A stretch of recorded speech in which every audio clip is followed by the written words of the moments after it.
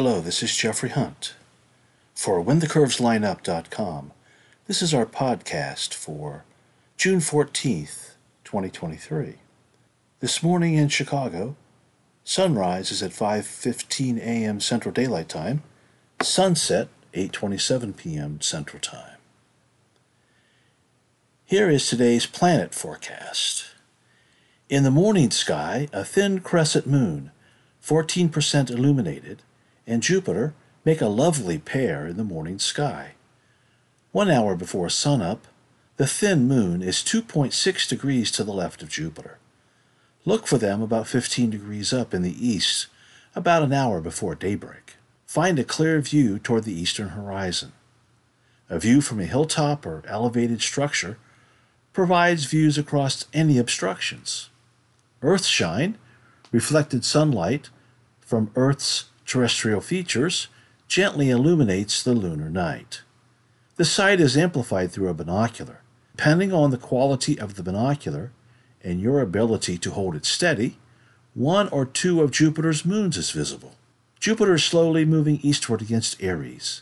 The Jovian Giant is 11.2 degrees to the lower right of Hammel, the constellation's brightest star.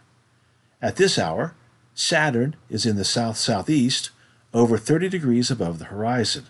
It moves slowly eastward against Aquarius distant stars. The Ringed Wonder is about 20 degrees to the upper left of Fomalhaut, the mouth of the southern fish.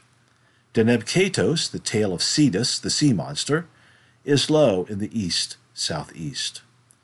Mercury is quickly retreating into brighter twilight. The moon is visible with it through a binocular in 2 mornings. The speedy planet is bright, but washed out by the impending sunrise. A binocular is needed to locate it. Can you find Jupiter and the lunar crescent at this hour? It is less than 5 degrees above the horizon at 30 minutes before sunrise. In the evening sky, brilliant Venus gleams from the west after sundown. It can be simply described as that bright star in the west. The planet steps eastward in front of Cancer's dim stars, 6.1 degrees to the lower right of dimmer Mars. Mars, about the bright of Castor, a Gemini twin, marches eastward slower than Venus, and the gap between the two planets shrinks each night. Through a binocular, Venus is 1.5 degrees above the Beehive star cluster, also known as the Praesepe or Manger. The evening star appears above an imaginary line that starts at Acellus Australis and extends to Acellus Borealis. The 2 stars are celestial donkeys eating from the manger. The Venus-Mars gap continues to close each night. Watch the planetary pursuit stall as Venus does not pass the red planet. Thank you for listening. The text of this podcast is available on our website, along with charts and diagrams to show you where to look and what the scene looks like. Thank you for listening.